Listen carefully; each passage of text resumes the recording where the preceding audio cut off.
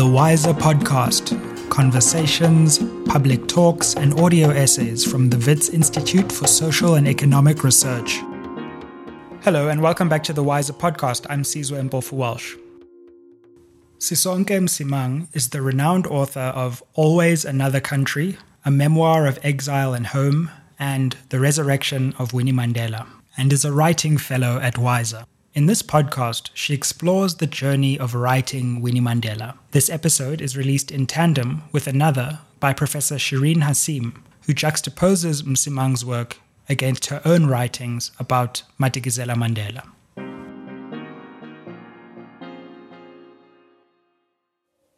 I am so pleased to think together in this way, with colleagues and friends who live across and between South Africa and Canada and Australia, settler societies, all of them.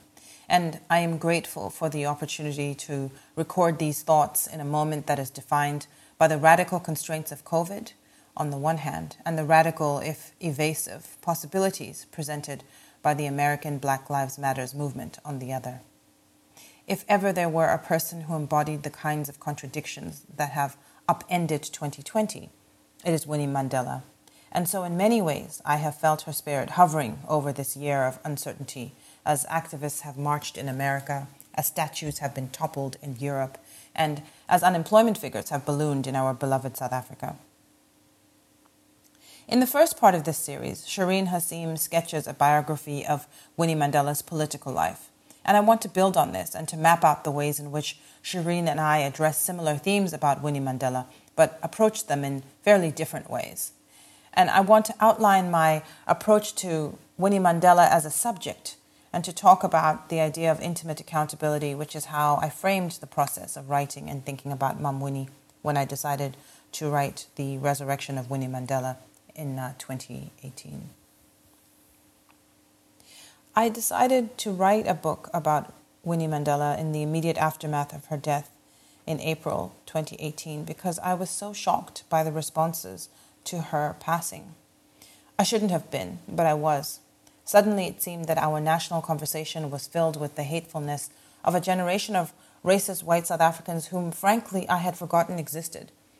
Those who had never accepted the legitimacy of black majority rule. It felt as though they wanted to deny her dignity, even as she was in the midst of the sacred act of dying. There seemed to be no reprieve from their anger and vitriol.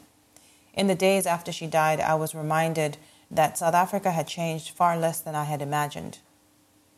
It seemed as though all that had remained unresolved since the end of apartheid was once again in the foreground. And it wasn't just conservative old white men. Older black men like Thabo Mbeki and Mondli Makhanya seemed incapable of even, for a short while, respecting her life's work and seeing her as a woman in full, rather than as the archetypal fallen woman. She was subjected to the ridicule and scorn that is heaped onto women who are too noisy, too public, too messy, and too aggressive. And yet, she was also a hero to so many young women who were themselves messy and loud and sexually liberated. And so, in an attempt to feel my way out of the shock, and perhaps as a way of trying to understand how we had arrived at a moment of such profound rupture, in which she was so deeply beloved and so overwhelmingly hated, I decided to write about her. Shireen's work on Winnie Mandela was certainly the scaffolding onto which I clambered as I wrote, the scholarly work I leaned on most heavily as I tried to respond to a public moment that felt wildly out of control. Shireen's work, and in particular an excellent essay called Winnie Mandela, A Life of Refusal. It's available online or for free if you just want to Google it. This essay provided me with crucial language. It gave me an analytical frame. Indeed, the very term refusal was incredibly helpful because Winnie didn't just resist. Many of us resisted. Winnie Mandela simply refused, and she did so frequently. In some ways, I was intimidated by the scale of the task of writing about her. The subject herself is larger than life. Often as I wrote, I thought about her displeasure and wondered what she might think of the liberties I was taking. I was also aware that Winnie Mandela had been the subject of much important thinking by other feminist scholars, and I wondered if there were too many Winnie Mandela books. They were, of course, also her own words. Part of My Soul Went With Him, published in 1984, and 491 Days, her prison memoirs, which were published in 2014. What more might I say, given the intense interest of so many feminist academics? And of course, there was the erudite and always compelling Njabulo Ndebele's book, The Cry of Winnie Mandela, which was important, but felt as though it might have represented another time, another era.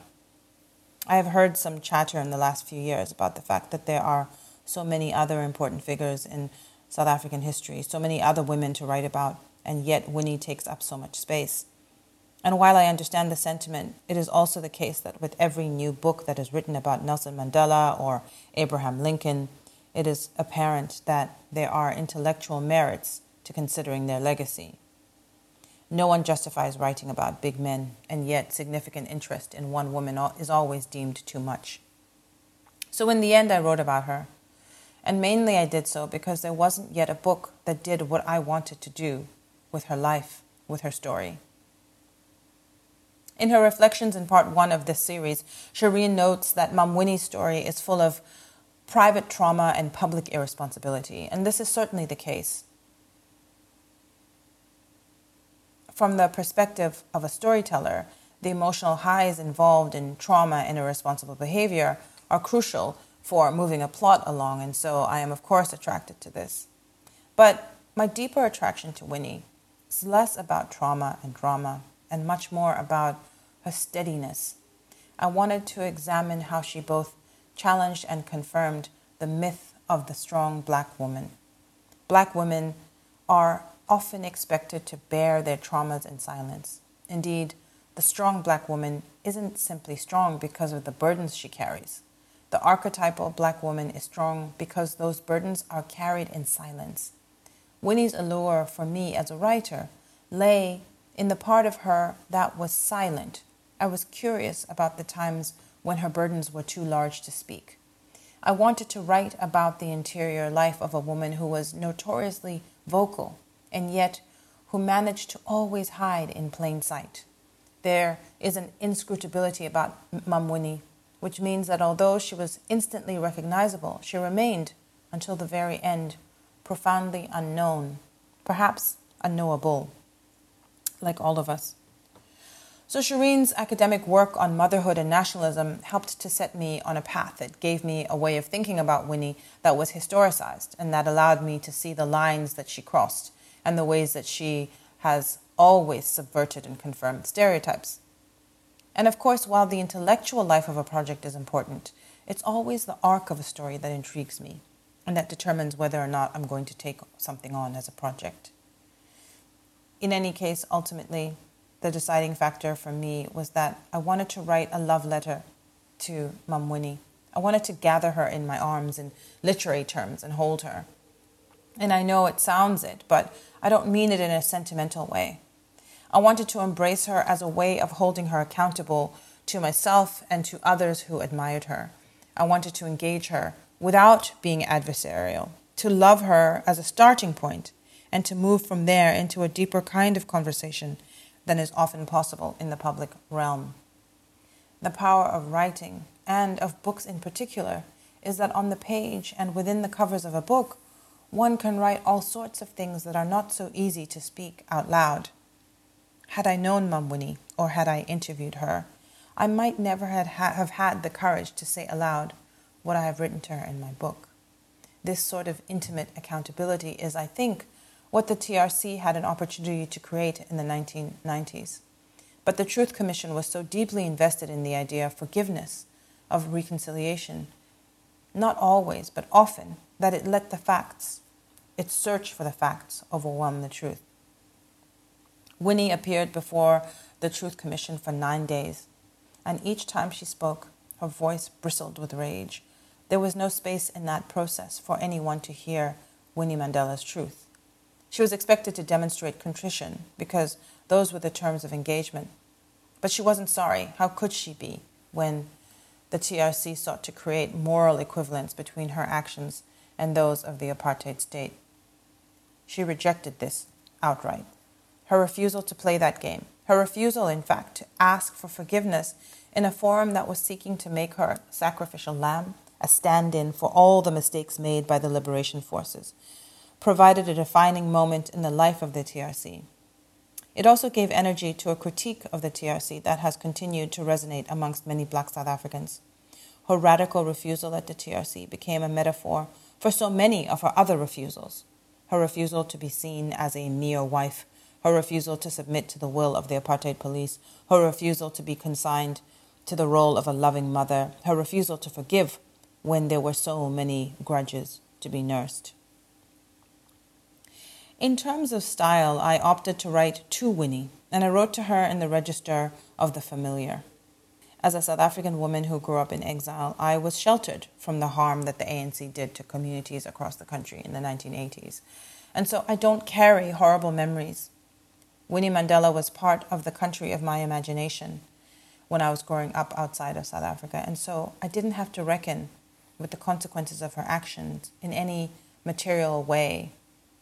I was not tethered to the violence that she wreaked on those who never left home. In my writing, I am forever trying to write my way into a place of belonging. I was able to write about Winnie as though I knew her because that has been my lifelong practice, to imagine myself at home in the company of loved ones. And it continues to this day, this distance now in these COVID times, more poignant than it has been in years. Exile made me a sister outsider of sorts, although not in a strictly Lordian way. Still, having grown up elsewhere, I am at once a daughter of South Africa and a stranger to her. And so my writing is always refracted through this lens. My writing on Winnie especially so, because she was such a uniquely South African political phenom. Where Shireen is able to write with the distance of academia, I write into the imagined familiarity of my desire to have been here. I write myself back into South Africa as though I had always been by Winnie's side, as so many other Black South African women were. Where I'm interested in redeeming Winnie Mandela, Shireen is not. I'm desperate for her to be better than she was, and Shireen's work is far more circumspect. She's able to write about Winnie as part of a tradition of women like Winnie who have deployed and subverted matriarchy and motherhood narratives to create more space for themselves in the political terrain. She explains how Winnie Mandela did something extraordinary. When nationalist discourse said women can only be involved in politics as mothers, Winnie agreed and then asked what kind of mother would not carry a gun and kill to protect her children. Winnie refused to be bound by motherhood as a passive idea. She subverted and pushed and created the space that has allowed so many young women today to be unequivocal in their feminism. As we prepared for this series, Shireen described Winnie as the feminist ancestor of the women of this generation. And I think this is very much the case. And yet, of course, there is nothing easy about embracing Winnie. She does not always want the intimacy that we seek to foist upon her. Indeed, often in her life, she did not deserve the elevation that we have posthumously granted her. As I write at the end of my book, The Resurrection of Winnie Mandela, in a perfect world, Winnie's place is not on a pedestal. She belongs, I believe, with all of the rest of the sinners who occupy the world around us. In this sense, her resurrection and our desire to make her a hero are both sad and beautiful. Winnie's resurrection is a shining monument to the work of nation building that is still not done. I'm willing then to raise her up for this interregnum, for the long pause between now and the moment at which our society is able to tear down those whose sins were worse. I am prepared to raise her up in the hopes that one day South Africans might ethically and in good conscience take her down off that pedestal. I look forward to that day.